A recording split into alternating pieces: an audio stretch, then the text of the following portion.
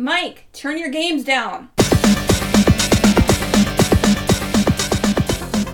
Hi, everybody. Welcome to episode 232 of Games My Mom Found. I am Mike Hilberton, and who's traveling through the seasons with me tonight? Oh, it's so cold. It's Nate. If only I had a rod of seasons to change it to spring. And it's Barry here, living in summer weather, so I'm happy there.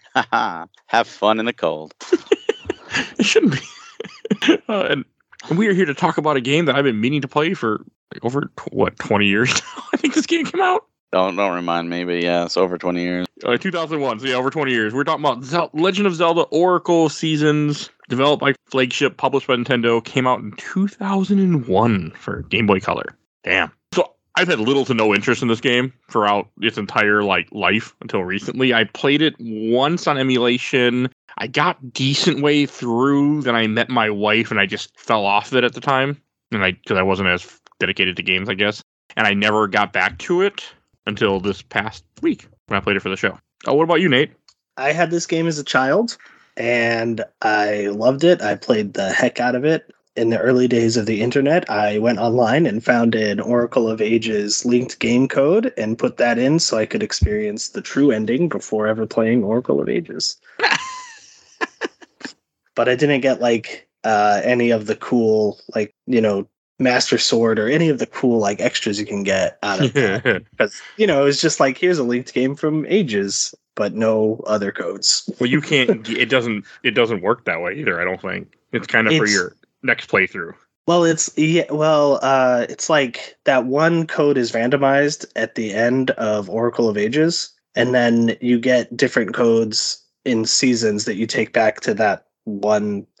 You can save the game after beating Oracle of Ages with that code, and then you can interswap codes and get bonus stuff. Yeah, you take the code, give it to Ages, and Ages, I think you get a code back, and you put that back in season, so you get the items in both games. Yeah, but the codes are randomly generated with that one linked code, so you can't just it's not one code fits all, unfortunately. Okay, that is unfortunate. And Barry, what is your history with this game? Like Ages, it came out right when I was graduating high school. It was the first thing I ever bought with a credit card, and I think I finished it before I graduated, just because after finishing Ages, I'm like, oh, I got to do Seasons next, and very happily played through it. And I didn't touch it again until it went to 3DS, and I was on the Virtual Console. And I didn't usually buy Virtual Console games at that point, but it had been so long since I played them. I'm like, you know what? I'm going to buy them again. And this time I'm going to do Seasons first and then Ages. So at least I've done them both ways. And I'm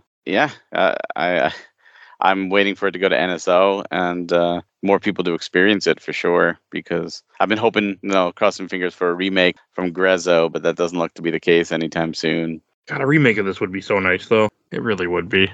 I was hoping with the Link's Awakening, a lot of people wanted to see the Oracle games get the same treatment. They deserved it. This game especially, so we did Oracle of Ages not too many episodes ago. You can go look it up in our Podbean and find it, listen to our conversation there too if you want to hear about Oracle of Ages. But this game, in my opinion, was way better to me than Oracle of Ages. And I was surprised how much more fun I had playing through this one. I'm nostalgia biased here, but I agree. I just had a blast playing this again. I'm nostalgic Ages, and I enjoyed this more. And see, I'm going to play Devil's Advocate because I feel this is the lesser game, and not because I played it second. I just felt it was, knowing that they were going to be doing the Zelda 1 remake, and the Zelda 1 remake got it converted into Seasons, I felt that's what I was playing originally. This is remnants of the Zelda 1 remake. Oh yeah, you can feel it. And I always felt the Ages. I'm a sucker for time travel in games and stories, and I always felt Ages was clever. The puzzles were clever. The time travel mechanics were clever, and I really enjoyed that. And while I thought the season mechanic was clever too, in a different way, it to me just felt like an easier game, almost like a victory lap, because I conquered Ages. Now this was this is cake. And when doing it the second time, going first, it just it was it just kind of it flowed. It was this is a relaxing, easy playthrough. A ton of fun, but it didn't hold the same weight to me as Ages did. Not saying it's a bad game. Great game. No, that's fair. I mean, I can see where you're coming. Ages is a much more complicated game because of the elements that it has, where this game is much more for lack of a better word. Yeah, it is. It's action oriented. Yeah, and I prefer that, I found out. But yeah, I mean, that's just what this game is. I think it depends on your time too. I mean, like if you're just looking for a game to close off your brain and, you know, destroy stuff. I'm not saying you turn off your brain entirely, because there are puzzles in this game, but it's less complicated, less thought-provoking, simpler stories, simpler mechanics. Even though there's 4 seasons versus just the 2 ages, it's still, like, you would think that would overcomplicate it, but I feel like it's overall rather simple. Yeah, I could see that, where, you know, in seasons, you're like, oh, I need to get up this path, but I have to make this season summer so vines can grow. Whereas Ages, you need to put a little more thought into how you're traveling the land, because you go back in time and that road may not even be there. So, you know, you have to like go around it and then travel back to the present so that you can end up on the other side of a cliff, you know? Yep. I mean, I know when I played this the first time, I found it very complicated that I had to mess with seasons and figure out, like, okay, what season do I have to travel over 3 or 4? Because you have 4 different options as the game progresses. But, like, when I played, well, one, I cheated. I used a guide. But when I'm like, it made sense. Like, even had I not been using a guide, I think it would have been stuff that I could have figured out had I wanted to put the effort in and actually, you know, figure it out, which I did not. But it never felt overly complicated. And also, one reason why this game is better, in my opinion, because it didn't have any Goron dancing. So it did have Subrosia dancing. But it was Subrosian dancing. Better. It was easier. It was actually fun. I'm like, I picked it up and did it just fine without even having to really save state and cheat. Like, that Goron dancing is just god awful. But this wasn't god awful. Like, this was actually kind of like, this was fun. I was like, this ain't bad. Like, they got this right. I was surprised in that aspect. How much fun I had just doing that. So I give the game a lot of respect for just the way it felt. But I mean, I don't. If I didn't know it was supposed to be a Zelda 1 remake, like we talked about before, I don't know if I would have picked up on all the things that I picked up this playthrough, because I could really feel the inspiration of Zelda all over the place. Yeah, when I played this as a child, like I've never touched Zelda 1. Like, my first Zelda game was A Link to the Past, like watching someone play, and then Ocarina of Time was the one that I played like myself. But so like when I played Oracle of Seasons and then like eventually went back and played Zelda 1, I was like, whoa, it's that boss from Oracle of Seasons. Like, that's cool. Yeah. No, that's fair though. That's completely fair. I mean, that's what the game does. I mean, I liked the way it felt. Yeah, and those Zelda 1 bosses aren't bad bosses. Like, No. they're fun bosses to fight, but yeah. Well, Zelda's known for reusing bosses or changing them up, you know, but having them be the same. I mean, look, you know, Tears of the Kingdom just came out, and people were going crazy because Gleeoks are there, and Gleeok was a Zelda 1 boss. You know, Gleeoks are there right from the very start. So they're always doing things. Goma is reoccurring, of course. So it's nice to see those bosses get some love reimagined on the Game Boy Color. And, you know, being someone who played Zelda 1 ad nauseum because it was just unlike anything else at the time, and especially before the internet and trying to figure things out. I mean, there were literally hours I spent going to each screen with a blue freaking candle, burning a bush, not getting a result, leaving the screen, coming back, doing the next bush, and repeating, because the blue candle was only 1 burn per screen, and just trying to find a secret just to get a secret. I'm like, oh my god, the stairs, and I go down and I break a guy's door and I have to pay him rupees. I'm like, son of a, you know, there was just something magical about exploring Hyrule at that time. So it's getting a Zelda 1 remake was like, oh, that's awesome. Like, that game really could benefit from more modern, development and more modern conveniences. They still never went back and did it, but having that as part of the blueprint of Seasons, I don't think is a detriment, but it is somebody who grew up with Zelda 1. It's very, very instantly noticeable. And I do, in a way, kind of feel it does take away from the identity of Seasons, because Seasons itself, I mean, there's people out there that think Ages and Seasons are like Pokemon, that they're the same game, just one with red and one blue. And they're completely not. They're different games entirely. But I do feel it does strip just a little bit away of the identity of Seasons because of that history. Whereas if they announced it was just Seasons, and even if they reused the same bosses in the Zelda 1 bosses, but they didn't have like the first dungeon in the exact same style on an island with the bridge to the right. If they did it a little bit more original, I don't think anyone would have noticed. But I do think that that's one knock to me, just because it's like merging two games into one as opposed to one brand new identity. No, that's fair. I mean, I really liked the way it played, and I like the feeling of it a lot more than I expected when it came to seasons. Like, I like the fact that like there were people in this where you burn like from one where you burn the bush and you go in their house and then they get mad at you and make you pay them or they give you rupees. I had a ton of rupees in this game. I'm like, this is cool. But I felt the same way. Like, damn, I wish I would have got a Zelda 1 remake too. Yeah, I mean, I would prefer an original game over a remake any day of the week, but I wish we got both. I wish we got. Yeah, and that's a fair statement completely. It would have been nice had we gotten, both of these.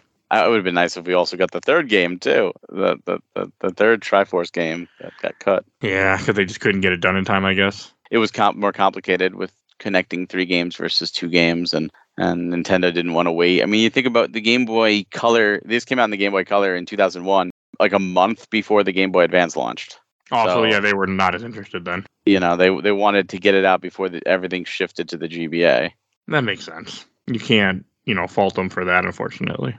No, and Nintendo's known for releasing big IP on older hardware after newer hardware came out. When the 3DS launched, if you remember how it struggled in the beginning, it was doing poorly. Pokemon Black 2, White 2, and Pokemon Conquest came out on the DS, and it's like these should have been moved to your struggling new hardware. Like, get at least really dual release, get some sales. So Nintendo's known for doing that sometimes. And also Metroid Return of Samus coming out the same year the Switch came out. Yeah. But I don't know. I wonder if it's like it's just business decisions of like, hey, everybody has these consoles already, so like let's release a game and like increase sales on it.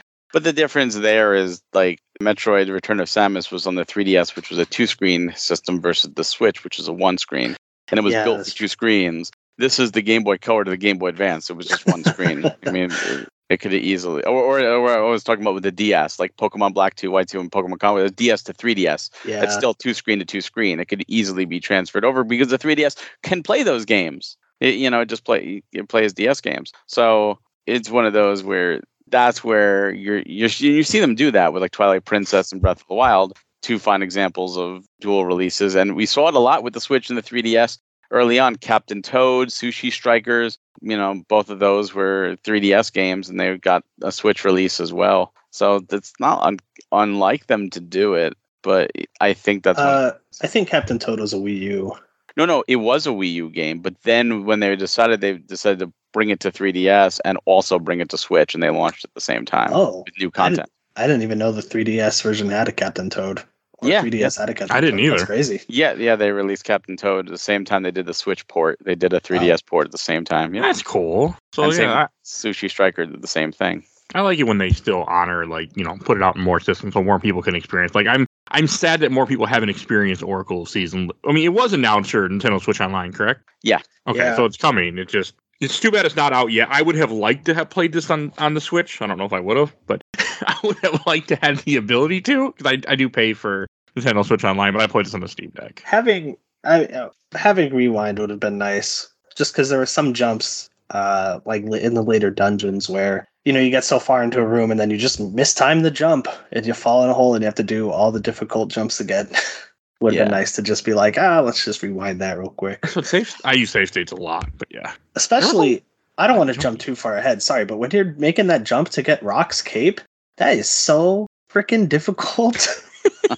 Like, I lost a lot of hearts there, to where like I eventually was like, I'm just gonna make a save at this door, and if I miss it again, I can just go back. No, I get that 100%. Like, it did have some challenging parts of this game. The combat at times, but it felt a little like, okay, I could feel that this game was more the combat heavy one. Yeah. And that's you talk about like Rewind. Like, those are kind of some of the modern conveniences that I think a lot of older games benefit from. Just because, games originally did pretty much in the arcades. They were designed to eat your quarters. And, the NES, SNES, Game Boy era, Genesis, Master System, all of them, they were designed to last. You get a game now and people go, oh, it's only 5 hours. Like, oh, it's not worth my money. Back then you paid more for a game. And if you got 5 hours worth of content, that was great. But if 5 hours of content took you 25 hours to beat because you were constantly dying because they had to prolong your experience to make it worthwhile. And this, I think, falls into that same era where they did little things to make it a little more challenging. And if you died and you had to go back to the start, it's almost like artificial padding to elongate your playtime. Yeah, which I hate personally. Yeah, but also I'm older now. So that's to say, like, the difficulty in this game didn't feel like it was just to artificially pad out, like to make the game longer. Like it felt appropriate. Yeah. Where like the Rock's Cape jump, once you get that, then you can just use the Rock's Cape. You can totally bypass that moving green platform and you feel, rewarded for persevering. God, I love Rock's Cape. That's my favorite item in the game. It's so good. I was surprised how great that item was. I'm like, this is awesome. And that's actually one of the things, I think we talked about this in Ages too, is the unique items where, certain items got unique upgrades only in one of the games. Rock's Feather upgraded the Rock's Cape was exclusive to Seasons. And I wish it was there in Ages. But at the same time, Ages was built without it, with just the Rock's Feather, where this game has more jumps that you absolutely need the Rock's Cape for. So it was built around the Rock's Cape too. It wasn't just there for an elongated jump. No, I mean, all the tools in this game felt good too. Like there's some unique ones in this game too, which I was surprised. Like I wasn't expecting Rock's Cape. I should look up what the hell the tools are. So I can't remember some of the other ones all of a sudden. The magnetic gloves were fun. I was going to say I did not like the magnetic gloves. You didn't? I mean, conceptually they're fine, but the noise they make is one of the worst noises I've ever heard. And then it was so different. The enemies that switch between north and south poles and they shoot fire at you, I could never get them to come near me with the magnetic glove. They were hard.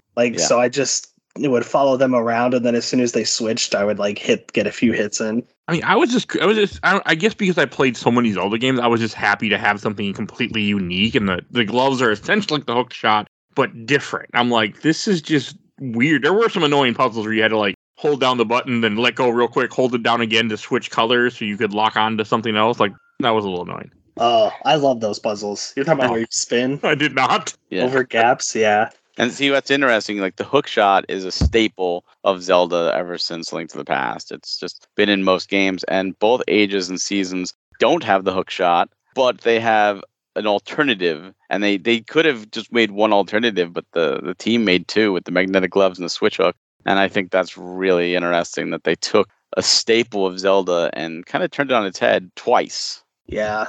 I do prefer the magnetic gloves for movement than the switch hook. Switch hook just felt a little too slow. Yeah, I didn't like the switch hook as much. I prefer the magnetic gloves in this. Even though they're different, they weren't slow. So that was nice. It never bothered me with the speed. I just thought it was really unique. Like, oh, what an interesting concept. Not just find something to hook to, but actually you have to find something that you can swap. Yeah. And then, use it to be smart about it, because what you're going to swap is going to break. So you got to make sure you don't break something that you need. Yeah. It was interesting too. No, it was a cool concept. I just really like the magnetic gloves too in this. I think I liked it more because the other one felt too much like the previous game, like a different Zelda game, or this felt completely unique to this Zelda game. Because it is. Because it's such a different item. What's sad is none of these have come back. Like nothing unique that the Oracle games brought in has really come back in other games. Sad. And I heard Nintendo doesn't like to use stuff that other people develop. But I think, having the magnetic gloves in 3D Zelda would be pretty cool. Like, the Rock's Cape is kind of, if you think about like a precursor to the Parasail in Breath of the Wild and Tears of the Kingdom. But that would be interesting to see the magnetic gloves and even the switch hook in 3D. I think they would have to go back to the traditional dungeon design that's not in, Breath of the Wild and Tears of the Kingdom to implement them. But I haven't beaten Tears of the Kingdom, so like, don't spoil anything. But from what I've heard on the internet, just in the basic stuff, I'm assuming you're not far off. Like, it would have to be a different feature to have that item work. It was just cool to see. Yeah. I mean, it depends. They could build shrines around it. That's the way they could make it a core tool. Like magnetic gloves would especially be like a really good tool. But yeah. I was also surprised at the boomerang with like the first level one is an optional item where the second one is a chest item. I was surprised about that, and I liked it. Yeah, the magic boomerang. Sorry, do you automatically get the magic boomerang out of that chest if you never picked up the first boomerang? Oh, because I always do. I always do the dance and get the boomerang because it's pretty handy. I'm assuming you did, but I didn't. You're right. I don't know for sure. That would super suck. I mean, I think you have to because you need the boomerang to get the finish the dungeon. So it would be like, look, you got the dungeon item that you can't use because you're a dumbass and get the other item. Like, no, I don't think they would do that. Yeah. I think it's just if you did the side quest earlier, you can now have a boomerang the whole game versus you get the boomerang now. The magic boomerang is also another holdover from the Zelda 1 remake because that's where it originally appeared. Oh, okay. I didn't know that. That's cool though.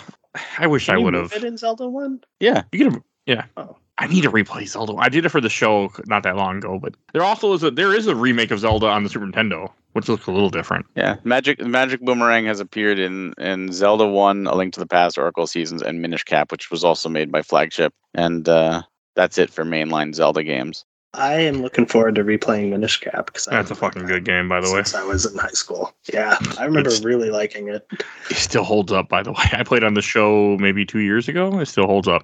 I still got to say I like the fact that the Pegasus seeds are just a disposable item. I like the boots, but I think it's a cool way to incorporate, the whole thing with the seed satchel. I like that in this game still. I liked it in the other one, in Age, I like it in this one too. I don't use any other seed but Pegasus and the Warp seed, but I like the fact that they're there. Well, the fire one in the game makes me. Yeah. The power bracelet was fine again. Like, I don't mind that. I mean, it gets annoying sometimes when you only have, 2 buttons to put things on, but it's fine. That's again, I think that's from like Link's Awakening, but again, Power Bracelet was in Zelda 1, but I don't think it was an item yet equip. I think it automatically worked in Zelda 1. Yeah. I prefer that. Like in Link to the Past does that. Link to the Past does that too, yeah. It's fine. I was gonna say it's the Pegasus seeds are a really good way to get around the system only having really 2 buttons, whereas like the Pegasus boots in Link to the Past was on L, if I remember right. Like you hold down L and you can dash, right? So it's just it's been a while. I thought it was wild. Yeah, but it's just it's a clever way for the developers to be like, hey, we want Link to move fast. We'll just make it a consumable item that he can use. Yeah, it wasn't bad. I mean, it makes you also be more considerate of it since you can run out of it. Yeah, and for me, when I run out of something, then I don't use it. Then you combine it with Rock's Cape, and you can just freaking fly. That was great. That's so cool. The slingshot is back, and slingshot's fine, but in this game, it can shoot 3 objects at once. That was cool. I like it. You don't use it for much, but I like the fact that it was there. I'm like, this is something unique. Yeah. I did like the diagonal. You could shoot diagonally in Ages. I liked that. I thought that had a little more utility than just shooting 3 at once. And that's again where they differentiated with the seed shooter versus the slingshot, where it's the similar concept, but different between games. Again, they didn't have to do that. They could have just chosen one. Exactly. They went out of their way to be like, no, these are different games. Please understand this. No, I mean, even on the box, they were like, play both. Like, for the ultimate adventure, like, please. No, I think you really need to. I think the story is like. So I got a question. If you play Seasons first, you still have that cutscene in the opening of this game with Kome and Koke, like doing whatever the hell they're doing. Nope. No. Okay. It starts the exact same way where Link rides to the temple, gets teleported by the Triforce, just like in Ages. And I think when you do a linked game to Ages, the flame that's lit at the beginning is different. I think it's the flame of despair at the start of Ages, whereas if you do a linked game to Seasons, it's I forget what the third flame is called. But it's the corresponding flame for Varin or Onyx. Yeah. Okay. Is Zelda in this game no matter what? Or no. She's only in this game if you link them? Correct. Yeah. That's cool. I was wondering because I'm like, that's really cool that Zelda's in this game. There's also characters from Ages that have come over. Like I think it was like Pirate Captain or whatever is over in Seasons now. but they won't appear unless you played and linked with Ages, because they leave Labyrinthia to go to Hollandome.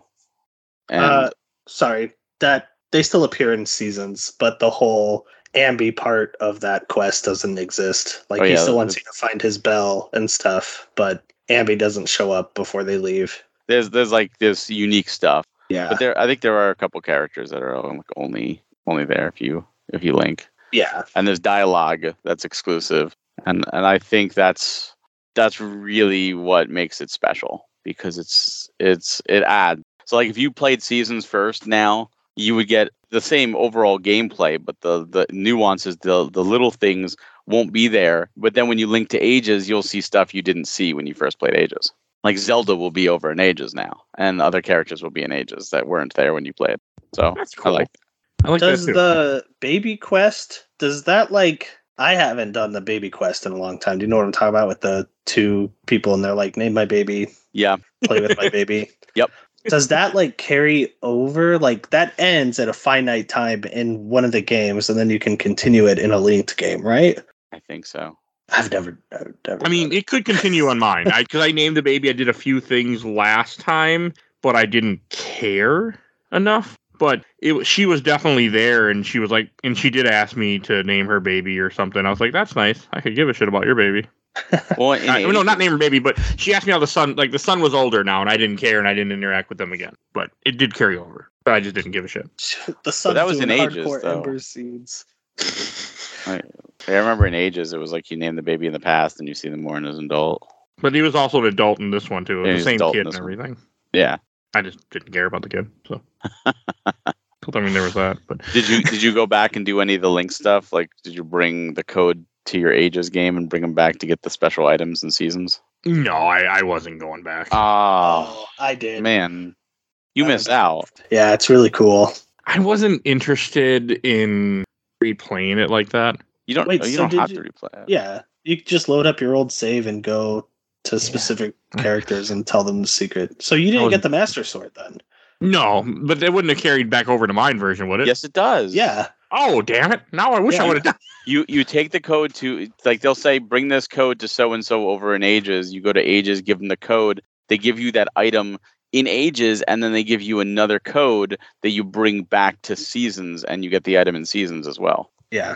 And you go talk to Furore in the tree. Yeah, those Oracle's secrets. Yeah. Okay, that would have been cool then. Okay, I thought I had, like, I use it for my next playthrough. No. Oh, no. Okay. So, like, then you didn't get Vigorant Sword, the Bomb Choose, the Master Sword, the Mirror Shield. Damn it. It's that I Mirror should have talked to you Shield. guys in the group chat before I finished the game. That Mirror Shield really came in handy during the Dragon Onyx fight. Yeah. Like, I just hid in the corner and held A. That's really one of those cool things where they, like, that whole linked concept, and that's where the third game failed, because they wanted to be even more complicated with the third game, but they wanted to do something different than, Pokemon traded. With a lot of the games that did two versions, it was just, we trade back and forth, and this was like, we were trading, but we're doing it a different way, and it's not needed, but it adds to the game, and it's all classic Zelda items or recently introduced Zelda items in the case of like Vigorant Sword and Bombchu. But it's really, really cool because it changes the way you can actually play the game. And Vigorant Sword is funny because it's 2 buttons. Like, it takes up both button slots. It's so big. That's a cool way to do it, though, because, you want to make it stand out. Yeah. Well, it's a 2-handed weapon, and, so you can't use a shield or anything else with it. I got a kick out of it. But no, I'm kind of bummed now. I didn't realize I could do it. I got the Noble Sword because I did some of the trading side quests, but like in this one, the trading side quest just gets you a list of not a list, but like the password, essentially what path to walk in this maze forest to get the better sword. But I didn't finish the trading quest, but I got there and the guy just told me what to do, and I just did it, and then I got the sword. I was like, well, then I just stopped doing the trading quest. Unfortunately. No. I felt a little bad about it because I wanted to finish the trading quest just because, and I'm like, well, now there's no point, so I just left it alone.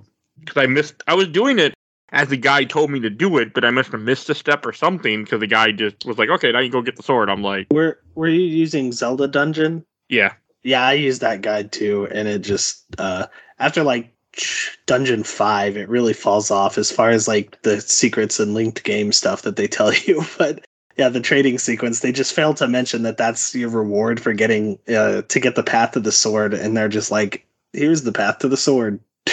Yeah, because I would have liked to have done the whole trading sequence. I got the lava soup, so I was close to being done, but I didn't finish. Yeah, you trade that for the phonograph, but I don't remember who you go see. You got to get a fish, I think. Oh, you got to get a fish. Oh. And then the fish is what brings down the cat. Then you get the megaphone or the phonograph. I was close. Also in this game, they have the guy from Ocarina of Time, the windmill guy, is in here, and he also has his music digitalized. It's great. I love that. It's on the one screen. They went and took that piece and converted that piece to, this music, the sound chip, and for one little area you only get to hear it in. But I liked it. I didn't even talk to him. I like this music. When I walked He's probably up there like, I wish someone would talk to me. It was cool to have him in here. It was nice seeing, because a lot of people would have been introduced to Zelda through Ocarina of Time, Majora's Mask, so having that I felt was very cool. Well, it's like we talked about in Ages, seeing like the Zora and the Goron in 2D, and now you get the Windmill Man. Yeah. I love when they convert stuff to 2D sprites because sprites are easier to make in perler beads. I don't do it, but I love that idea that people do that. So that's my weird thing about when anything gets converted to sprites.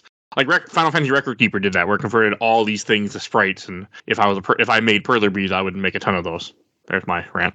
The only other item that we haven't mentioned yet that I want to talk about next is you get the flutes. The flutes are in this game again because all three of the animals are. But because I picked Dimitri in my previous playthrough, I was pretty much forcing Dimitri over again. Yep. Yeah, that's one of the things that carries over. Yeah, which I was like, okay. I was kind of bummed. So I wanted to try another animal instead of just Dimitri again. But I do like Dimitri the dinosaur. So well, you get to play with all three of them. Like just very briefly. Yeah, but it's really short. Because you have to get Ricky, because you have to go get his gloves, which that was cool. You had to go fight Blano from Link's Awakening, a mini boss, and I don't really fight him like he's like punching you. You gotta punch him back and knock him out of the arena or something. I thought that was interesting. That was a cool little mini game. Another thing that carries over besides the flutes are the rings. You could transfer rings between the two games. I did not know that. And there's a blue snake and a red snake. And one of the passwords gives you the level 3 ring box, which allows you to hold up to 5 rings that you can only get in both games by doing the link code. You can swap more on the fly. Yeah, I didn't mess with the rings at all this playthrough, but I did get the one that like increases your sword damage by 2 and equipped that. And with the Master Sword, that does a lot of damage. So bosses just went down. That would have been nice. I'm really bummed. I thought it was really for my next playthrough. I'm like, well, I'm not going to play this again. Had I realized that all I literally had to do was just link the game, go there, and then go back, I would have probably done it.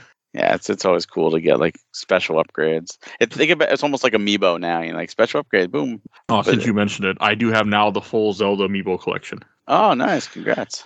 My wife for Father's Day, which hasn't happened yet, ordered me Sheik because I've been meaning to buy Sheik for years, but I could never find her, and I'm like. I open them all out of box, so I'm not gonna I go to toy swaps and I go to things and I would dig through Amiibo bins and I would look for her and just never found her and so and I didn't want to buy it off eBay, so she just surprised me and bought it off eBay. So now I have the full Zelda set of all the Amiibos. They're all open, nice. So because I'm one of those fiends. But I opened mine too. Yeah, Congrats. I opened mine. So I decided to shout that out here since you mentioned Amiibo. And now I buy Zelda ones as soon as they announce them. I just pre-order them. I go, nope, we're not even playing that game. Like pre-ordered. The data mines say that there might be 2 more Zelda ones on the way. Oh, okay. A Ganondorf and a Zelda from Tears of the Kingdom.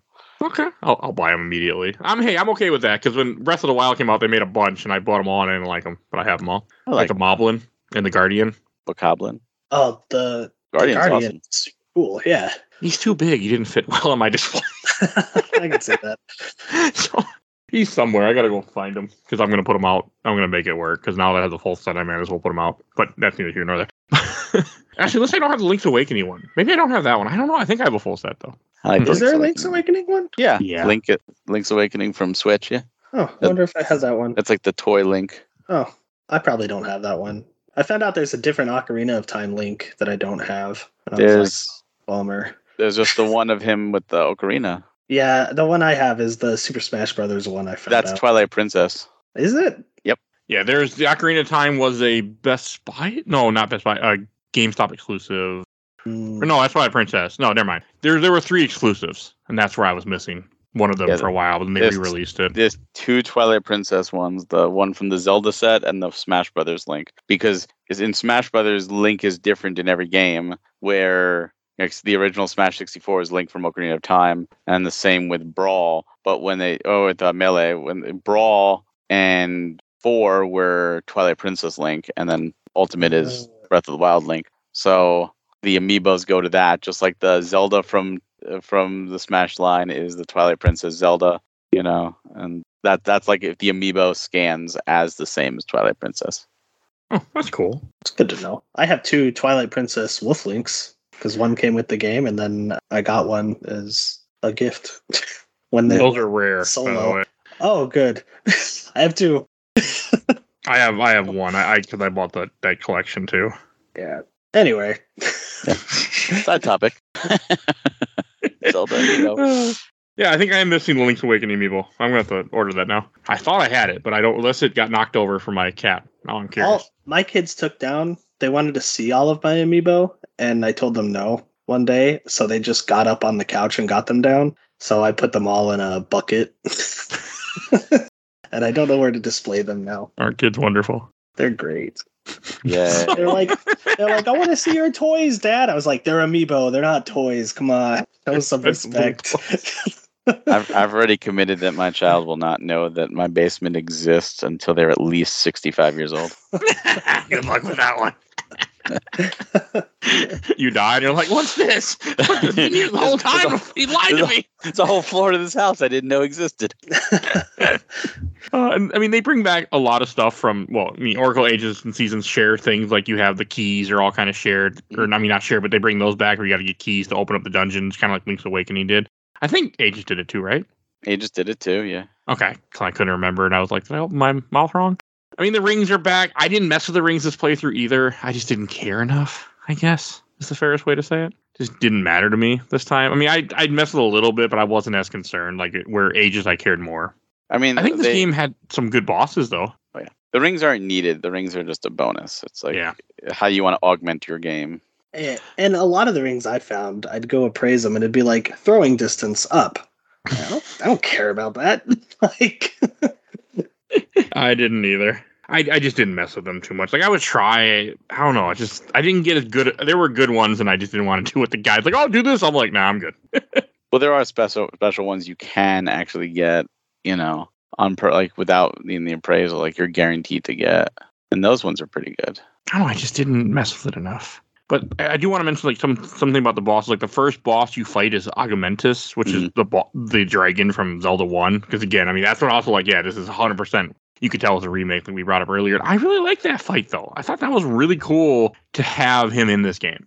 See him again. And again, I have no nostalgic for Zelda 1, but I did play it a couple years ago for this podcast, and I really had fun with it. So I enjoyed him back. I enjoyed having me fighting the Dodongo again, but it kind of felt like you were fighting it in Ocarina of Time, sort of, because you had to throw bombs in his mouth, then pick it up, and then throw it in the lava. I liked that. I thought that was cool in the center of the room. It's a lot worse than lava, Mike. It's spikes. Oh, yeah. Well, we really mutilate this Dodongo, blowing up his insides and then throwing him onto a bed of spikes.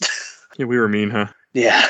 Well, if you look at like the bosses, right? Aquamentus was Zelda 1, and the only appearance was Zelda 1 prior to this. The Dodongo, was Zelda 1 as well. It was the second boss. The one in Ocarina is technically King Dodongo. Goma, again, started Zelda 1, more recurring. Dig Dugger was also Zelda 1. The only other appearance for Dig Dugger was Zelda 1. Manhandla was in Zelda 1. And the only other appearance was Four Swords Adventures. Gleeok, like I mentioned earlier, was Zelda 1 prior to this, and Phantom Hourglass and Tears of the Kingdom. But prior to this, it was just Zelda 1. And then Mothula was from A Link to the Past before this. That was a new one. And Medusa Head was original. That's the only original boss. So and Onyx. Oh, and Onyx, of course, yeah. So outside of Onyx and Medusa Head, they're all previous bosses, and outside of Mothula, who was from A Link to the Past, they're all Zelda 1 bosses. So it's 6 Zelda 1 bosses right there. That's cool. I did not realize Manhandla and Dig Dogger were from 1. I knew Gleeok was, because I remembered him, but I did not remember the other two. I really hated Manhandla, by the way. Yeah, they were both Zelda 1 bosses, and only Zelda 1 bosses. Okay. So yeah, you can feel even more of that architecture of them taking what they were already making and then going, well, we'll put in this game instead. That's really what it was. And that's where, like I said, to me, knowing that, it lost some of its identity. It was cool. It was great to see them, but it was like I would have rather seen them in the Zelda 1 remake and then either A, brand new bosses or change them up. Because like even Goma, who's come back in virtually every game at this point in some regards, even Tears of the Kingdom has a Goma in it. They're always different. They the same mechanic with the eye, but they're always different in some regards, or they have some new mechanics like Queen Goma and Ocarina of Time climbs on the ceiling. The one in Tears of the Kingdom is very, very different. Wind Waker is very, very different. We have to like swing across. So Twilight Princess has the scariest Goma. Yeah. Absolutely freaky. I can't remember what it is in Twilight Princess. I've beaten it. It's just big and hairy, and then you have to like break a statue so like its axe will fall down onto Goma. I just think the design in Twilight Princess was too close to a spider for me. So I was just like, hey, this sucks. I gotta look it up because I have no idea what you're I have no memory of what you're talking about. Oh, okay, now I do. All right. As soon as I saw it, yeah, you're right. That does look like just like a spider. God, it's been a while since I played Twilight Princess. That's a good one. It's gonna happen. I'm getting there. Okay, that's cool. That makes me, in a weird way, it makes me respect the bosses more because I didn't realize there were that many that were pulled over. I thought a few more were original. I thought Manhandle was original for sure. But the mini bosses were original, I think. Some of them are. Yes. I was just going to say, I wonder if it was a combination of crunch to like finish Oracle of Seasons and canceling their Zelda 1 remake that just caused them to be like, you know what, we designed all these bosses for the remake. Let's just, instead of making new bosses, we'll just use 90% of them. And we'll use the one Medusa fight. Because that Medusa fight is really easy. Yeah. To where that could be like a entry-level dungeon boss or something like that. But that's just a game theory. Yeah, a lot of the mini bosses are unique. The Facade is from Link's Awakening, and Vyre is from earlier Zelda games, including Link's Awakening. Yeah. But you fought a tiger in this. That reminded me of a guy was playing Secret of Mana. That was original. It reminded me of Mega Man X. Yeah, I can see that too. Okay. Yeah. I can't find sprite images of those bosses though, unfortunately, because they don't have it here where I'm looking. Oh, I can send you a link right now. Okay, so I want to look at them and talk about them a little bit before we wrap up some of the boss fights. But I enjoyed them. Some were a little hard to me. I got my ass handed to me a couple times. Or I would have had I not been cheating. I think the hardest one for me was that tiger. I don't know why. Tiger was a bitch. He just moved so fast, and I'm like, Yeah, he was. Oh yeah, the face. They brought back the face, which was annoying. Okay, the Post Sisters was cool. That was cool. Post Sisters was cool. Fry Puller, I liked. It's just a giant fire that you have to like. That was cool. Yeah, I almost died to him a few times. I don't blame you. Yeah. I like the fact the Post Sisters are just little ghosts, that the regular ghost enemies, but now they have a sword. One has a sword and one has a lantern. I didn't realize the big eye thing was called Dig Dogger. Yeah. I didn't either. You said Dig Dogger, and I was like racking my brain. Oh, I didn't until I started looking it up. Yeah, he's from Zelda 1 also. Yeah. And the Moblin King or the Great Moblin is in this one too again. So that was cool having him around, where he's mad at you for beating his ass in the other game. I like that. When you beat him in this, you can go to the Sunken City and like blow up his house multiple times. Yeah, I saw that. I heard about that. Yeah, and then like you do it so many times, and then the game eventually locks you in there, so you die. But I think that's like you can just really grieve him in this. Like not only did we blow up your tower in the other world, we went here and blew up your fort. Now we're blowing up your house with you in it. It's God damn it! I just really like that sprite for some reason. It's a good Which sprite. one? Moblin King. Okay, yeah. Or the Great Moblin. I just really like him. I mean, you also have I'm going to butcher this name, Agumina from Link to the Past as a mini boss. Or Agumin. He looks like that guy from Link to the Past. Yeah. Is not Aghanim. No. Okay. He felt like him though. He's similar to Aghanim, but is not. It's almost also similar to like the Wizard Robes or the Wizard Robes from Zelda 1, but he's a unique enemy. I really like the Wizard Robes for some weird reason. I like the green and red ones, and the blue ones can go to heck. I didn't have a problem with any of the enemies really in this game where it like pissed me off where I didn't want to fight them. I didn't have that problem. I liked majority of what was in this game for that. Yeah. My favorite dungeon is Dancing Dragon Dungeon. That music is so good. And I don't think that song is in Oracle of Ages. I could be very wrong, though. I don't remember. The music was good. I mean, I played with music on for the most part in this game. I didn't really pay attention to it, but it was there. I sent the pirate theme to chat yesterday. That pirate theme is like, that's really good too. So that brings up something I want to talk about. The underworld, a different, like, at first I was thinking the underworld is like they're in hell because the pirate ship is there. The ghost pirate, or the dead pirate, the skeleton pirates. No, it's just, it's basically under Hyrule because the Temple of Seasons falls into Subrosia and all the Subrosians are like, what is going on? It's kind of like another Zelda game that has, an underground.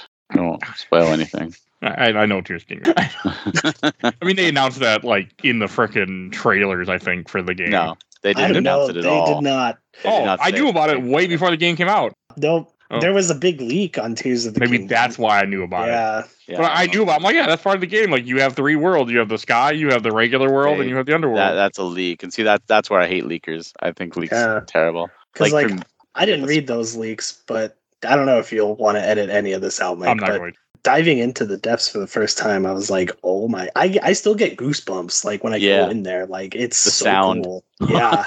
That, like, horn that blows. Oh my god, yeah. It's so cool. And I won't... I'm going to try to make myself play Breath of the Wild next year or the year after, finally. Like, I'm going to force myself to go back to that game. Tears is so good. I need to. I'm actually going to play the Hyrule Warriors one for Breath of the Wild, I think, next year for sure. Early next year for sure. Hyrule Warriors. Age of Calamity, you mean? Yeah. Oh. Don't play that before Breath of the Wild. Yeah. Is it... I shouldn't? You shouldn't. I mean, granted, it is an alternate timeline, but you should still not. Like, it is designed to... You'll get way more enjoyment out of it if you play Breath of the Wild first. Maybe I'll do Breath of the Wild finally. It's kind of like even the original Hyrule Warriors. Like, you get more enjoyment out of it because you play other Zelda games because you know those characters. Yeah. Like if you don't, and then you're like, oh, who's Marin? Like, I have no idea. But versus playing Link's Awakening, like, oh my god, that's awesome. Or like Skull Kid with the moon. Like, if you never play Majora's Mask, that doesn't mean anything to you. Good point. Okay. Maybe I'll wait. Maybe I'll play Breath of the Wild finally next year just to fucking get over with. We'll see. Maybe I should play one of the greatest games of all time. I don't know. Maybe I'll just force myself to. Well, hey, I hated it when I played it the one time. Okay. And it's long, but I can cheat. Tears of the Kingdom I'm enjoying more than Breath of the Wild, and I really enjoyed Breath of the Wild. Yeah, it is a better game. Okay. You guys are selling me on it. Maybe I'll have to finally change it. I put over 200 hours into Tears of the Kingdom before I finally put it down. It is amazing. Man. That scares me, by the way. That amount of time. Amazing. But see, like, there's games I played that are like 20 hours, and it feels like 100 to me. Like, oh my god, this takes forever. And then there are games like that where I put over 200 hours in, and I feel like I barely touched it. Like, I was like, oh, it was like I played for like 10 minutes. Like, it just flew by. My wife asked me last week, I think it was, she goes, have you done any of the main story stuff in Tears of the Kingdom? And I was like, I've done one, but the problem is like I start heading to the second one, and then I go, what the hell is this? Yep. And then I go looking, and then I go, ooh, a chasm. My wife and I call it Squirrel the Game, because every time you start to go to whatever destination, ooh, squirrel. Ooh, squirrel. Yeah, there's always something. I just started my second story thing yesterday, and I'm at like 70 hours, I think. Like, it's real good. Okay, you're selling me on it. So, on the first one, at least, making me finally want to play it. All right. I do like Onyx in this. I think he's a cool villain. I'd like to see him again in somewhere. Again, I think that falls under the Nintendo doesn't want to use characters they didn't originally create. Which sucks because he is just like, I don't know. He's just like, I'm big and strong, and what are you going to do about anything? He's a badass. Like, the whole way, like the way that this game starts, where he takes out, you're in a traveling, you meet up with Din, and he pretty much just shows up and takes Din away. And I mean, you don't see those people ever again, I don't think, do you? They're around.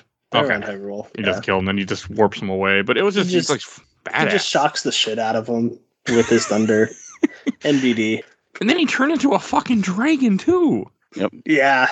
That was had I not been cheating, that would have been a really hard fight. I don't know if I would have been able to do it. Yeah, that fight takes some takes some skill.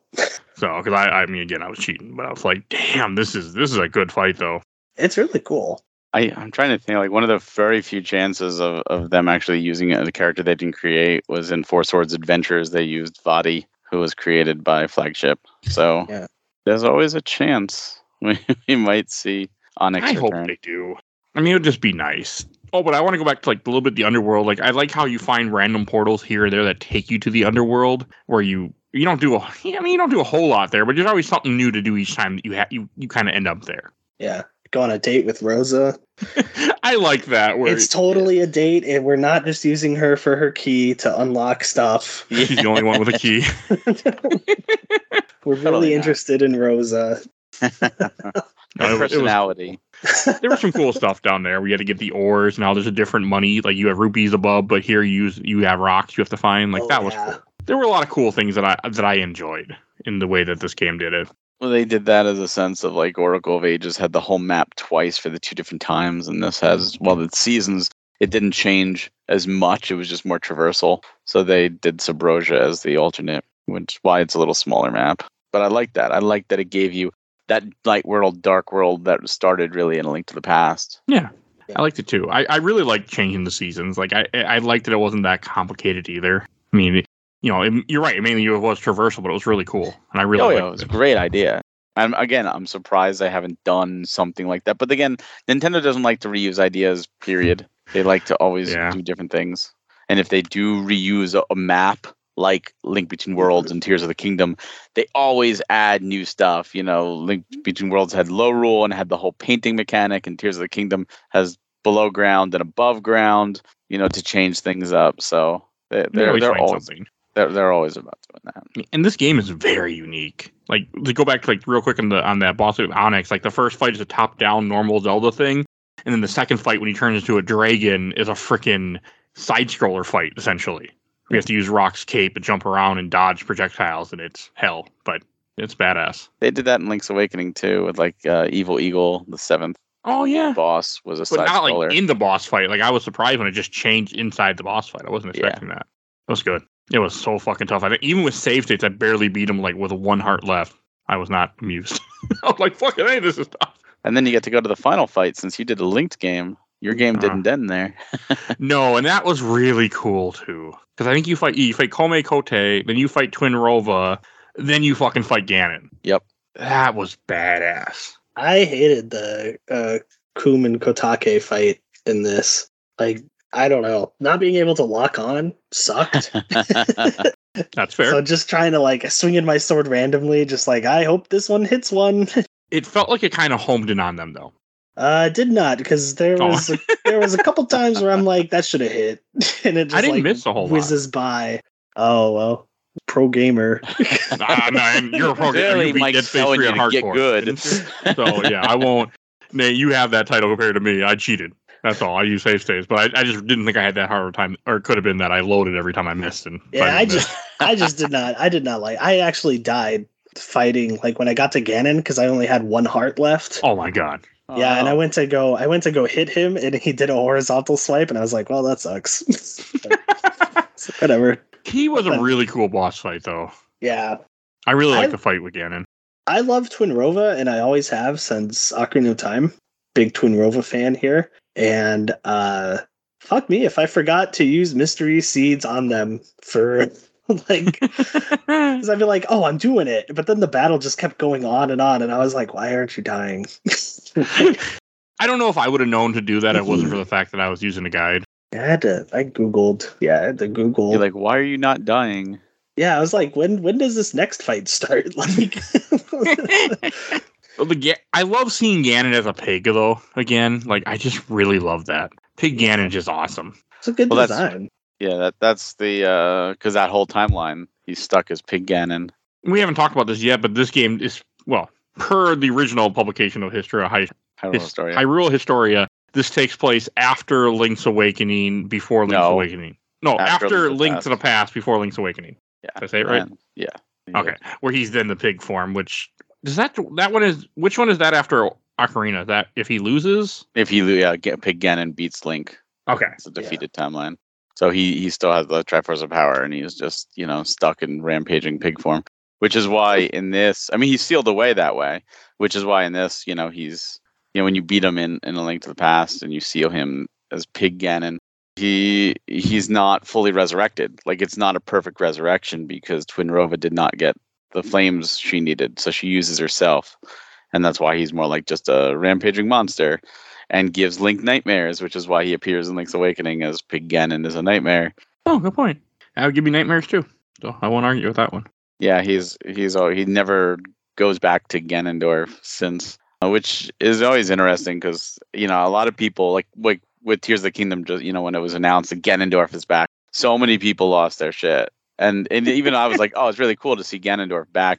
But I remember when Ganondorf was introduced, I thought it was the stupidest idea. I'm like, where the hell did this come from? He's always been Ganon. He was Ganon in 4 games. Not just. Oh, sorry. Go on. Go ahead. I was going to say, not just Ganondorf is back in Tears of the Kingdom, but like hot Ganondorf is back. Like Ganondorf, where you're like, yeah, I wouldn't mind this guy winning. Yeah, it seems like a nice guy. a lot of people said that to me. That I never looked at him that way. But when Ganondorf was first introduced in Ocarina of Time, I was like, who is this? This is silly. And then at the end, like, it all made sense when he turned into Ganon. I was like, yes, like that, as he should. He's supposed to be. And subsequently, these, Majora's Mask Ganon obviously wasn't there. And this was the next appearance of Ganon. I was like, oh, cool, he's back to pig form. And then we did 4 Swords. He wasn't in there. And we got Wind Waker. And Wind Waker was Ganondorf again. I was like, oh, okay. But he was a really cool Ganondorf. And he never turned to Ganon. It was the puppet Ganon, but he never turned to Ganon.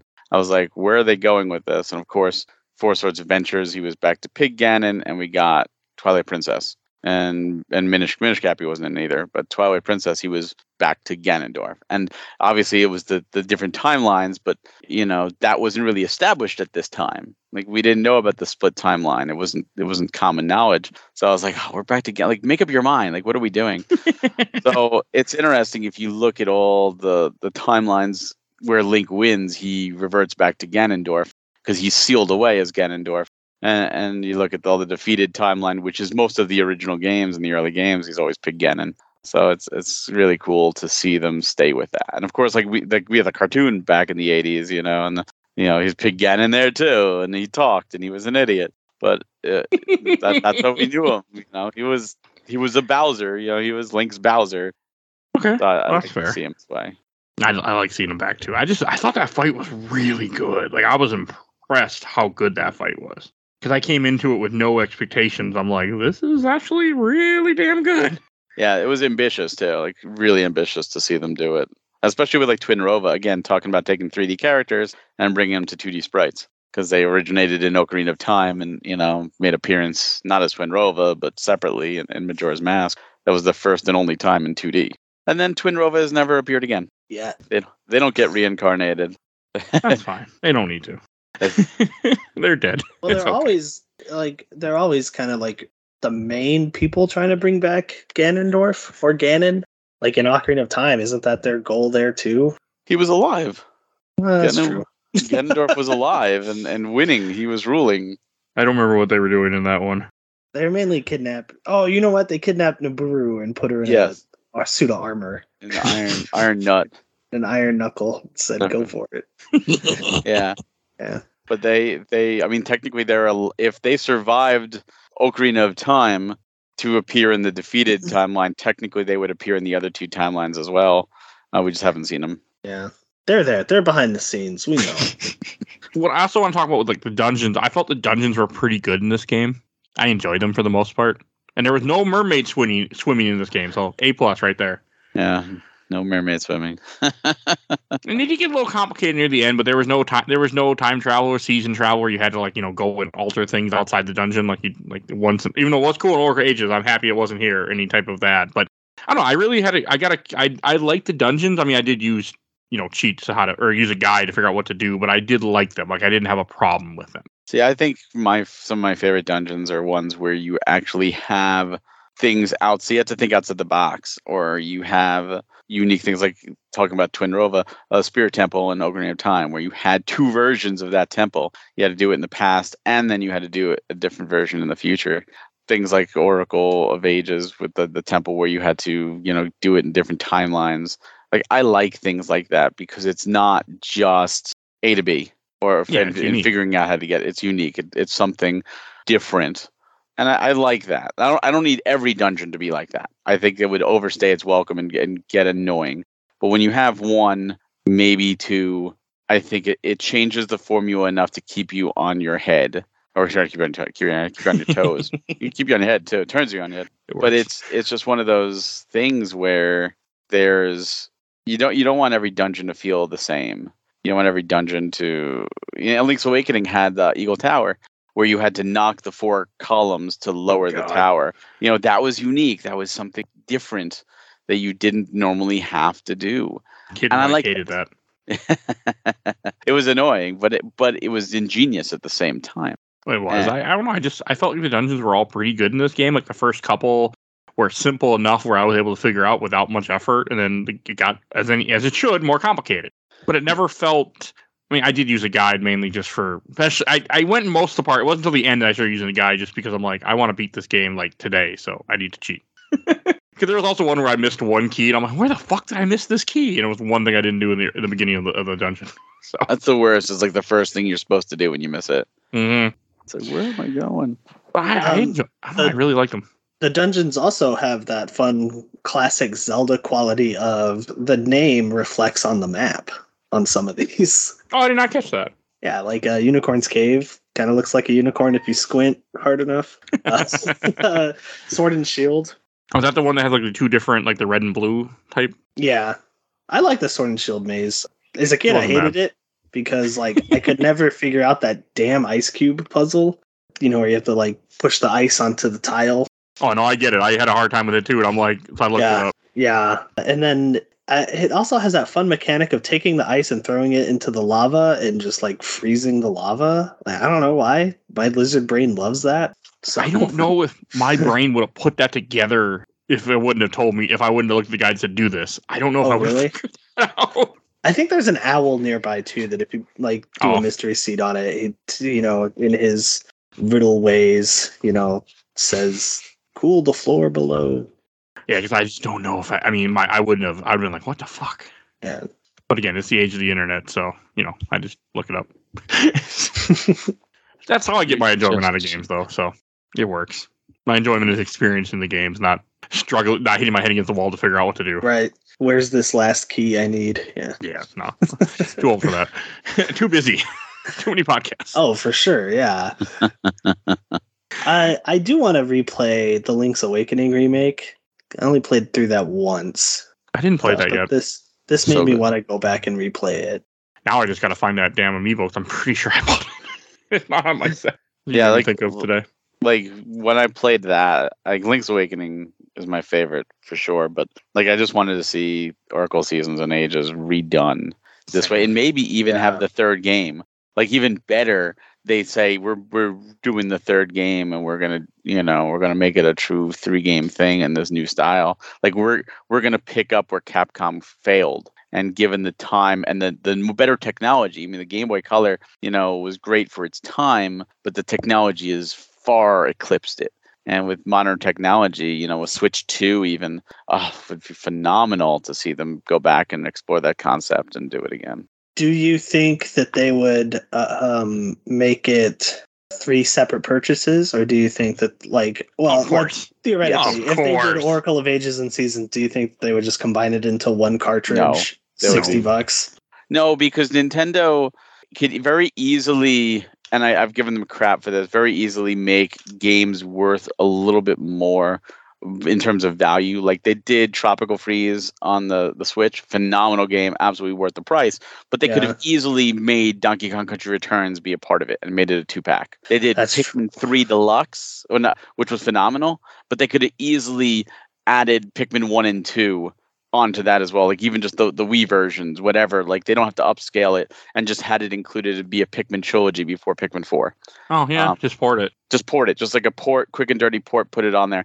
Metroid Prime remasters.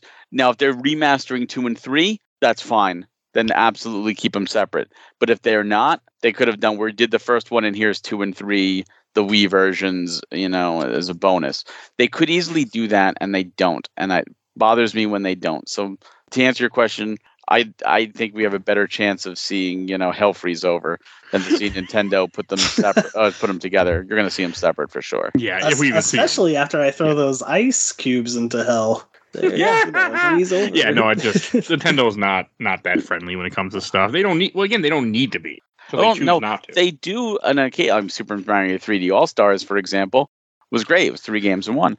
When they did New Super Mario U Deluxe, I thought that should have been New Super Mario All Stars and should have had 1, 2, and Wii in addition to U and Luigi U, and done it as a 5-pack as an honor to Mario All Stars. I think that would have been phenomenal. Yeah, but they didn't. But it seemed like with them re-releasing Wii U games, that was because the Wii U had a lower install base. Yep. So that's just why I think that on those Wii U games, they're just like, we're just going to port the ones people probably didn't play, versus taking the time and resources to make like a whole collection across various systems. It's just putting it there, though. I mean, even if they didn't do the 3D version or the 3DS version of Donkey Kong Country Returns, and they just did the Wii version, they could have just ported it there and just simply did a quick change to the controls. But then who would they sue? Their games were available. They wouldn't have anyone to file lawsuits. There's plenty of people that they'll sue. And they're very protective, and they should be. They absolutely should be. Look. Oh, absolutely. There's some lawsuits where I'm just like, that's. Well, if you're dumbass, that person deserve to be in a lawsuit. Is making money off ROMs, you got to come in. Yeah. I mean, you got to there are sites that are up there still that they have ROM, they have advertising, but they're not. I don't think they're making. I think they're making enough to keep them afloat. Maybe they're making some profit, but not the last guy got sued with charging people to play ROMs, I think, or something. I thought the most recent one was because he created basically something to hack the Switch and crack open the Switch and stuff and do stuff install whatever you wanted on it. And I thought that's why Nintendo went after him. Oh. And he deserves it for that regard. Yeah, don't do that with current hardware. If you're gonna do it, don't advertise it. Yeah, absolutely. Was he selling it? Yeah, he was selling it. Oh, that's when he really crossed the board. People do shit like that all the time. They don't sell it. Yeah, but I always see people in Overblood too. They're like, wow, Nintendo's just being old school. And I'm like, no, that guy is doing illegal stuff. No, that guy had it coming. The 3DS thing irritated me, but that's neither here. That's different. Nintendo is going to protect their IPs, and they're going to make examples, and they're known to not be trifed with. So the first guy that got sued by Nintendo, it's like you shouldn't have done that, but it sucks for you. Now at this point, with Nintendo, you're honestly asking for it. If you get that lawyer email or letter in the mail saying, stop this or we're going to sue you, and you go act surprised, then you're an idiot. I'm sorry. You just don't. I don't know why people don't just stop. If you get a letter or anything, be done with whatever you're doing. Instantly. Okay. Yeah, why would you fuck around after you get yeah. And a lot of people... I used to sail the 7 seas. I never got a letter. My buddy got a letter once saying, stop doing this. And I would have been I was like, the moment I ever get this letter, I'm done. Yeah. A lot of people don't realize what it takes to even create these things and the harm they do. It's people used to laugh when you would get a DVD and it would say copying movies and illegal, warning you download a car. You wouldn't, exactly. That is stealing, that is thievery and stuff like that. And they're right, because there's a lot of people that get money. It's not just one person making money off a DVD sale. It's not one person making money off of a game sale. You watch the credits of any video game, especially lately, they just go on. I just beat Street Fighter 6 and the credits were 10 minutes long. Yeah. I'm like, holy shit. It's a lot of people. That's why I'm very big. Anytime I emulate has to be old. And usually has to be I have a rule of thumb. If I can buy the game on Steam or somewhere else, I will buy the game. I'll probably still emulate it just because I want save state, but I will make sure I will buy the game so I support the developer. Yeah. Even if I'm going to do even if I'm just going to do my own thing, at least I support it. So I'm I own it. I don't care. And the nice thing, is bringing this all back to the Oracle games, at least with them going to NSO, while you won't technically own it, it's more renting. At least the Game Boy is part of the base pack. It's a $20 pack a year. Yeah. And honestly, $20 to play the game is well worth it. I don't even use Switch Online anymore, but we signed up for it back in 2020 with Animal Crossing, I just leave it because I'm like, you know what? I play enough of these games emulated or other ways, so I feel like, you know what, you can have my money, so at least I feel like I'm paying you, so I feel less guilty when I play it other ways. You also should check it out. There's some great games there. Oh no, I do every so often. Like I play Donkey Kong Country 2 that way and 3 for the show, both with that. I would have maybe done this had it been on there, but it's not. They just did Tilt and Tumble. They put on there that actually uses the motion controls of the Switch, like the Game Boy, which is how the game controlled. Like that's awesome. You can't get that on a computer. No, I'm 100. I was like, that made me happy. That made me happy to see. Like, no, I love that stuff like that. That's why I support it, because it's the right thing to do. I'm happy they're doing it. If we ever want to know if they're remaking something, just have a fan create a fan game, like another Metroid 2 remaster.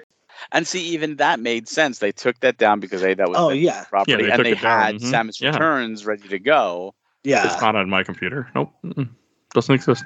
But I honestly don't think they would have cared if they hadn't, remade. Yeah, if they hadn't remade that game and had it in the can. Yeah, I think they would have just been like, whatever, And you think about it, like think about Mercury Steam in that case, right? Mercury Steam spent all this time and money developing that game, working on it, just to be like, oh yeah, well this one's better, or this one, I get that. Like which is exactly what happened when that came out.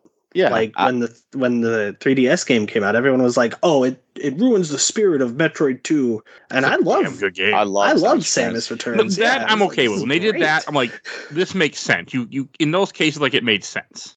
Now, when Square shut down like a Chrono Trigger remake or people trying to do stuff with Chrono Trigger, I'm like, you're not doing anything with the damn franchise anyway, so fuck you. Square's that's a whole new can of worms. Square. No, I know. I don't want to go there. I just like that. But this was a time where I understood what they were doing. Like, I understood what they had to, like, even though the whole game exists and was pretty much done when the time you got the letter anyway, so it didn't matter. But I get it. Nintendo very easily, if I was in charge, I would look at like the person who did AM2R. And I would reach out to them and say, do you want a job? Like, bring you in-house. Let's polish up your game and let's release it officially. Yeah. It's kind of like, with Mother 3, right? So many people were like, you can use our translations, just bring it out. And they won't do it. And they refuse. Where you look at a company like NIS, who, people wanted the Trails of Azure and Trails from Zero to come out in America, and there's it's a lot of money to translate a JRPG, and they worked with fan translations. They worked with an organization that did the translations already for ROMs, and they officially hired them to use their translations in the official Western release. That's really and it cool. Saved them time because they didn't have to do it. And they were able to get these games, and all Western audiences now got an official release. And these fans who did the translation, now their translation is the official Western release, which is awesome.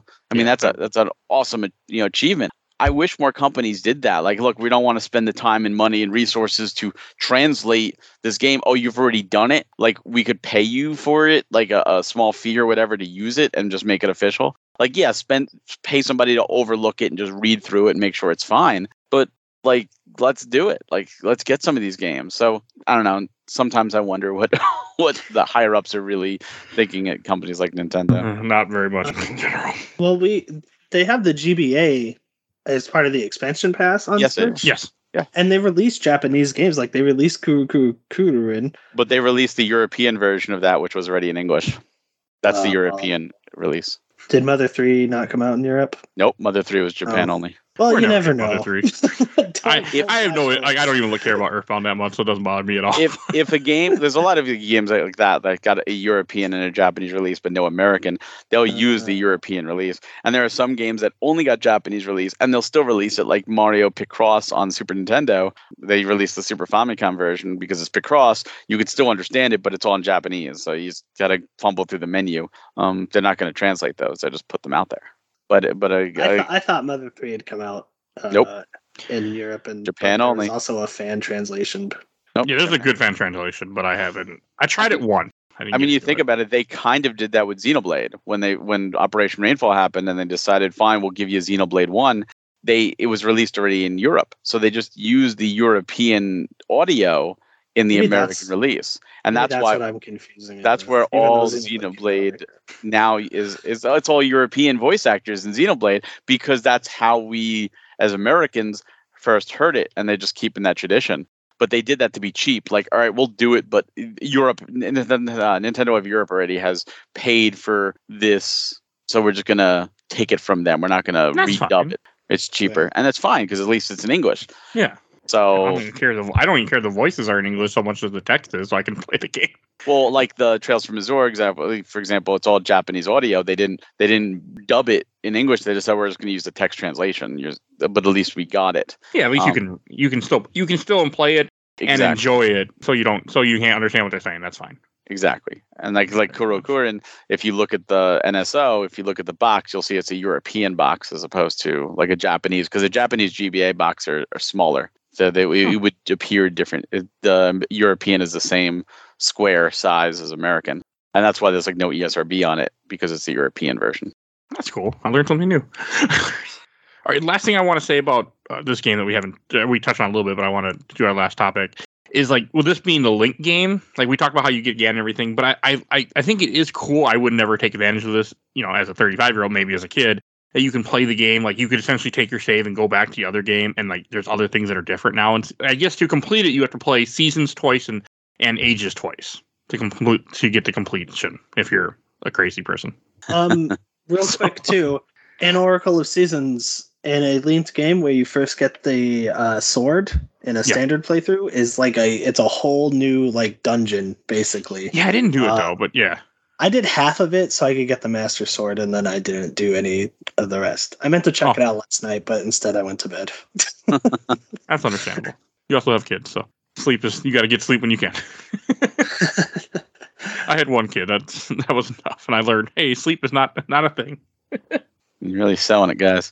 Right. Well, my son was also You're great. autistic and had a lot of other issues that made it so he didn't like sleep for a long time, or still doesn't. And he's 15, so that's a different thing. They're fantastic. Like when I played Metroid Prime Remastered earlier this year, I wanted to do the final boss on the TV, and my oldest was like, "What is this? This is cool. What is this?" You know? And like she asks from time to time, she goes, "I just want to play Metroid Prime." And I'm like, "Yeah, she's a little too young for it." But I'm like, that warms my little heart. Well, that's when you say, let's go to NSO and play the original or Super Metroid and stuff first, and let them play that. Well, she has a hard time grasping movement, because she wanted to play Super Mario 64, and I was like, yeah, absolutely, and I let her, and she got kind of frustrated really quickly with the movement. So no, kids are great, Barry. It's great. Don't. they really are. It just depends. Even For me, though it was a lot of just. I was 21 when I was 20 when my son was born. Don't do that. I can't. I'm way past that. I know. I'm double that, so I can't. So you'll be fine. I mean, it's different when you're 20 and you have no money and live in someone's basement. There's a difference compared to being, financially stable, having a house, having place, not being like, well, we got to buy more formula. I can't afford this. I work at Arby's and make $6 an hour. Like, it's a lot different. Yeah, for sure. I had a very rough time, but I was young. Life got better. So, but yeah, you'll be fine. It's an amazing experience. Now I just have animals instead because I don't want another kid. I have one. That's enough. Amazing. I only wanted to do it once. Yeah. Well, also, my wife didn't want to have kids, so I was like, okay. And we met when she was 33 and I was 28 when we met. So I was like, okay, that works. When I have a son. My wife and I got together, we both decided that 4 kids was a good amount of kids. And after we had our second, we said 2 kids was a good amount of kids. I always said I wanted 4. This way you didn't have any like the younger or older or the middle child things. And my wife said, we'll do 2 and then change to 2. All right, I'll do the first one, you do the second one. So we'll see. No, it's a wonderful experience. It's the best. It'll be the best experience of your life. You'll see what I mean. Probably. It's amazing. That's what I keep hearing. It is. Just like how Oracle of Seasons is amazing. Yes. It is. I mean, this is honestly one of my. I really enjoyed the Zelda game. This is probably one of my favorite Game Boy Color games. Now, easy. Like Ages is not, by the way. This is a great fucking game. All right, any last thing to say before we go on to questions, comments, or memories? I have a few. Okay. Play the game. Right. I'm gonna try to go through these quick because I asked in a few different groups and I was like, oh, people won't respond. People responded, so I'm not gonna read everything, but I'm read what I can. My cat is upset, by the way. I watched the entire Overblood Super Replay. First one from Lila Navarra. It's good, but it ain't better than Ages. There you go. See, I told you. Yeah, I heard Overblood's working on banning them. Just kidding. From Cat Monette, Capcom needs to make Zelda games again. From Agreed. Matthew Kokarek, Ages Plus Season, the best handheld Zelda, hands down. Okay. From Michael Davis, my actual favorite Zelda. From Jonathan Steffenson, my first Zelda game, my 7th birthday, my mom and dad got me the blue Game Boy Color, that Bendy Light and Oracle Ages, and I love that game. Didn't finish it because I was 7, but I love it. See, Oracle of Ages, another one. Yeah. The Bendy Light. Bendy Lights. Oh. Forgot about those, yeah. Terrible. And from Curtis Willard Jr., can't wait till the Oracle series comes to Nintendo Switch Online. It was in their direct trailer when they announced the GBA, Game Boy Color, and GBA. Or no, Game Boy, GBA. Never got a shot to really play the whole games. Which, speaking of, Nintendo normally does a direct in June. Do you think that they're going to, like, shadow drop these onto Nintendo Switch Online? They will. During that direct? They stated that they weren't going to be at E3 because they had nothing to show. All we know is Pikmin 4. And then at the beginning of June, they magically dropped everybody 1-2 Switch in with no fanfare, and then a new Pikmin 4 trailer. Both of those things would be in a June Direct. Why would they do them before a June Direct? That wouldn't make sense. So I don't think we're getting a June Direct. And they just did NSO games dropped. Yeah, which that surprised me that the Oracle games weren't included in there. No, but we got 2 really good games on the Game Boy. Absolutely. I'm not arguing with that, but I was just kind of surprised that they went with games that they didn't show off during that initial direct, versus the 2 that... I think it's too close to Tears of the Kingdom. I think they want to wait till later the year, like, oh, now that Tears of the Kingdom's down, you want that Zelda fix here, now you can do this. I just don't think it would take away from Tears of the Kingdom, though. But then again, I did put down Tears of the Kingdom to play through Oracle of Seasons in 2 days. So that's also because some guy on the internet told you to. So there's that. There's a little different. I don't think you would have otherwise. But hey, you know what? They got your money, so that's all that matters. But yes, I think there's that thing like the meme. We got Zelda at home. Type of thing. So I can get it, but who knows? I would say fuck it, just release it. It's coming later this year. I would be shocked if it didn't come out this year. And then from Alan Riboli, these games blew my mind and how they were connected to was something special. That alone puts these games high on the list in my book. From Olander May, I really enjoyed it when I played it a long time ago. I never really super kept up with the Zelda series, but I definitely played this one to completion and it still holds a special place in my memory. And from Sebastian Games, I actually have these on my 3DS. The little bit of it played I liked. And I'll be even easier to play. All right, last comment I'm going to read from this group, from Adam Carr. Personally, I think Ages holds up better than Season, but that's like saying Mario 3 holds up better than Castlevania 3. Both are great games that should be played by any fan of the series or genre. I agree. And from the official Laser Time community, from Tony Wilson, absolutely loved it. I had Ages and only played this when I traded with a friend so we could see the other game, and that limited time made it even more special. From Kelly Ryan, was one of my first Game Boy games along with Pokemon that I bought when I got my GBA way back in 2001. 20 years ago. From Kevin Don, the Oracle games are so much fun. I used to have the cartridge for Season, but it has been lost to time. I'm glad I saved them both from my 3DS when they were available. From Soren Elenko, I got this game probably around when I got my Game Boy Color. Wasn't able to get past the first area dungeon because I couldn't figure it out. Okay. Sounds like you need to go back and replay it because you're older now, and especially the fact that they're going to be on Switch Online. Yep. I hope that a lot of people get to experience these for the first time with Switch Online. I think they will. That's the magic of it. There's so many games that have come out, since, and so many beforehand, and like you take somebody who's 10 now, 12 now, 15 now. 15 they were born 2008. So there's so many games that came out from 1976 to 2008 that they probably never have experienced, that they could play no new games and die before playing all the games that came out before they were even born. So also, there's a lot of new audience. Really, they did a really good job of future-proofing these 2 games by not making a link cable necessary to experience both. Yes. That was some really good smart thinking. Now I'm curious if they're going to acknowledge the advanced shop in the NSO. Like, will it let you go into the advanced shop as if you're playing on a GBA, or will it be like, no, you were playing on a GB? Do you think that they'll release both of them, like on both the Game Boy and the Game Boy Advance player for both, and then No. whichever one you boot them up in. They No. No, I just hope that they just pretend like the emulation pretends like you're on a GBA to open that I up. mean, you'd hope so, but the GBA is part of expansion pack and not standard at SO. So Yeah, but that's true. still such a small feature. It's a small feature. It's kind of like if you play Mega Man Zero ZX, the Legacy Collection. If you boot up, I think it's ZX Advent, it asks you, would you like to play it as if you had no game in the Game Boy Advance slot of your DS? If you want to play it with 03 in there or 04, because if you played ZX Advent with 03 in your GBA slot, because it was a DS game, you unlocked special bosses to fight. And if you played it with 04 in the GBA slot, it also unlocked different special bosses to fight. So when you boot it up, it actually says, like, do you want to boot it up as if you had those games in there so you can experience that on the Legacy Collection? Or nothing that's at all. Smart. The Battle Network collection does something similar. I found out with all the GBA E cards. They just have those in the menu that you can just turn on once a playthrough. That's great because those are expensive. Yeah. And who the hell has an e-reader like nowadays? Come on now. Right.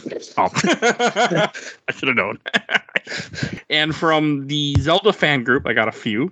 From Andrew Lucas, can't agree about it being better than Ages, but it's a wonderful game, and I'm glad you enjoyed it. From Malcolm Gordon, I loved Ages and Seasons. Personally, like Ages more as a kid because I played that one first, but upon replays, I think they're even. From Lawrence Johnson, I love the Tarm Ruins music. Yes. Right. From Gareth Peck, I'm a little bit biased, but also critical of this because both Zelda games are still part of my favorites. Are still part of my Zelda fandom, and Season was my first of the two, and then Ages to complete and actually play the Link games afterwards. I feel with Ages that Season was always meant to carry on to because of the length, not just through action, but puzzle solving, which Ages has, where Season's more action-based. And the game literally blew my expectation of how complexity and simplicity in design work so well. From Dallas Rice, Oracle, Season, and Ages are great games. They're definitely worth playing.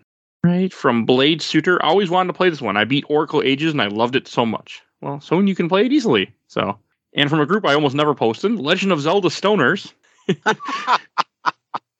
From Nerman Jetpovic. Do they it was have my to first... use the power bracelet to lift those? Not these. They're using the seeds. I talk all the time about different like Wii Disc Pokemon they're playing Zelda. It's pretty funny. But I only joined it to advertise for this podcast. So that's why I'm there. I don't smoke. I do eat edibles every so often, but I don't smoke because I hate smoking in general. From Nerman Japovic, it was my first Legend of Zelda game ever. Since then, I fell in love with this game. Good old times on Game Boy Color. From J Cat, Ages and Seasons were so good. Had the dual guidebook too. The art was phenomenal. From Conrad Thunderbunk, if they aren't already remaking these games using the Switch Beautiful Awakening engine, what is Nintendo even doing? I fucking wish.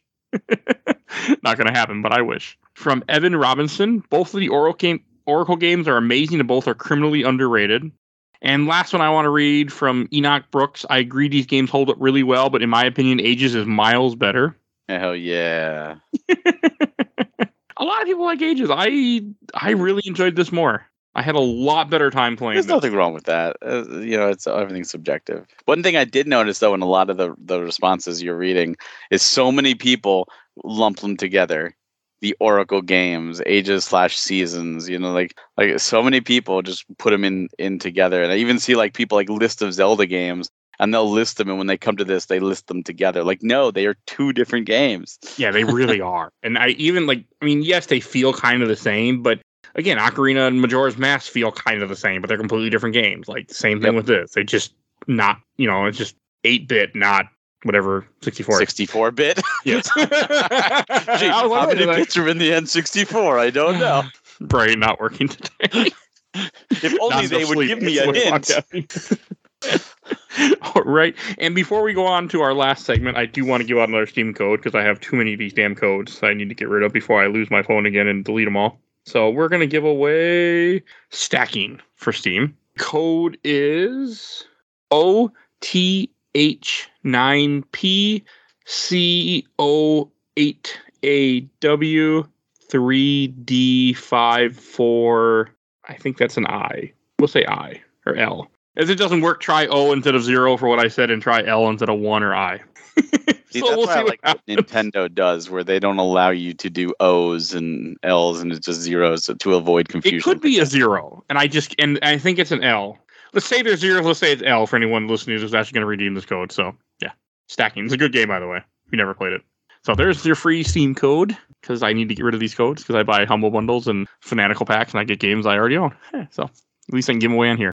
All right, and let's go to Shelf Stacker Box. And I'll go first. I'm going to put this on the shelf. I really, really enjoyed this game. I had a great time. This is up there now for me as one of my favorite Zeldas. I mean, I love them all, but I had no appreciation for this game, and now this is a game I will be telling people, especially when it comes on Nintendo Switch Online, play this damn game, because it is fucking good. So, going on the shelf. What about you, Nate? This game is definitely going on my shelf. I love this game. Half of that has to be nostalgia bias, but once I really got into it, I could not put it down. The music, I remember a lot more than the music in Ages, but this is definitely going on my shelf. One of the best games I've ever played. All right. And Barry? I mean, clearly this is a shelf game. It's a Zelda game. There's no bad ones in my opinion. This game is. I like Triforce Heroes with my friends. Like, yeah, doing it gotta, solo. Doing it with randos. It sucks, but with friends, it's great. Yeah, randos will just pick you up and throw you off the cliff because they're assholes. I played it with friends, but we had a terrible time. We didn't finish. We had a blast. It's a tough game too. Probably had better friends. Very tough game. Maybe I did. Yeah, clearly you need better friends. But no, Oracle Seasons is a phenomenal game. It's absolutely worth playing. It still holds up. It is, different than Ages, and there's nothing wrong with that. They complement each other. They really do. And if you've played Ages but not Seasons, you're doing yourself a disservice. Just like if you played only Seasons and not Ages, play the other one. Yeah. I would love to see these remade. I think both Oracle games are often forgotten about or just lumped together, just like Four Swords. Four Swords, I think, is even more forgotten about, sadly. I've never played it. Oh, it's so good. I'm going to fix that, but yes. But yeah, I'd like to see them come back and bring this back, and like you mentioned about seeing things from 3D go to 2D. This game did it. This and Ages, this was the first time a lot of characters and races went to 2D and 8-bit 2D too, which is even cooler. So give this a shot. Definitely a shelf game. Okay, yeah, because you're missing out. And to introduce what we're talking about next week you can hear us talk about Super Mario 3. And Barry will be back for that one. Yes, I'll be back. This is the first time doing back-to-back. Yeah. I gotta get you while I can before your life is busy for a little while. They'll be busy, but I'll still be back. Good. I have a couple games I really want to get you on. So, all right. And Barry, where can people find you at? You could find me on Twitter at Hawk Hellfire. And of course, you could find Premium Edition Games, where we take digital-only titles and bring them out physically at premiumeditiongames.com, where you could pre-order our latest games, as well as order a bunch of in-stock ones now. You can find us on Twitter at Premium Edition 1, that's numeric 1, and everywhere else at Premium Edition Games. And I keep thinking about that Super Dungeon Maker we talked about last time. So yes. It's on sale on Steam. I was like, I'm going to pick it up. It's a great game. Oh, looks good. Hey, every game you guys work with, since I don't buy physical games much, I do try to buy every game that you guys work with on digital, at least to support developer. So I'm sure they appreciate that. If you're doing it, it must be a great game. So yeah, absolutely. That's why I look at it too. I'm like, all right. And if you enjoyed this episode, I mentioned top episode, you can go find all our other content on Podbean. We've done a bunch of Zelda games so far, so definitely go find that. Just type in Legend of Zelda, see what comes up.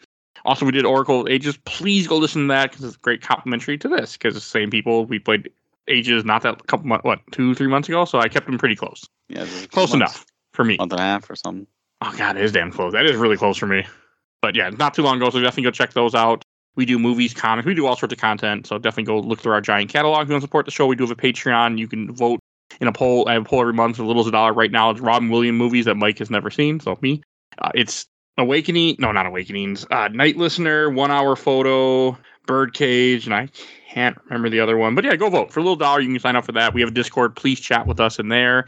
If you need more podcasts, definitely go check out A Gamer Looks at 40, the show by Bill Tucker, who's been on the show many, many times. Where he interviews people how video games affect their lives. Very good show. Also want to give a shout out to my awesome intro and outro, courtesy of Helena at Hell Hasfree. You can follow her on TikTok, and she's TikTok famous. So definitely go support her and tell her I sent you. She'll tell me. So And I think that, follow us on Facebook, Instagram, Twitter, and on YouTube, audio only, but we are on YouTube. I think that's everything I need to say. So we will see you guys all next time. Bye, everybody. Have a good one.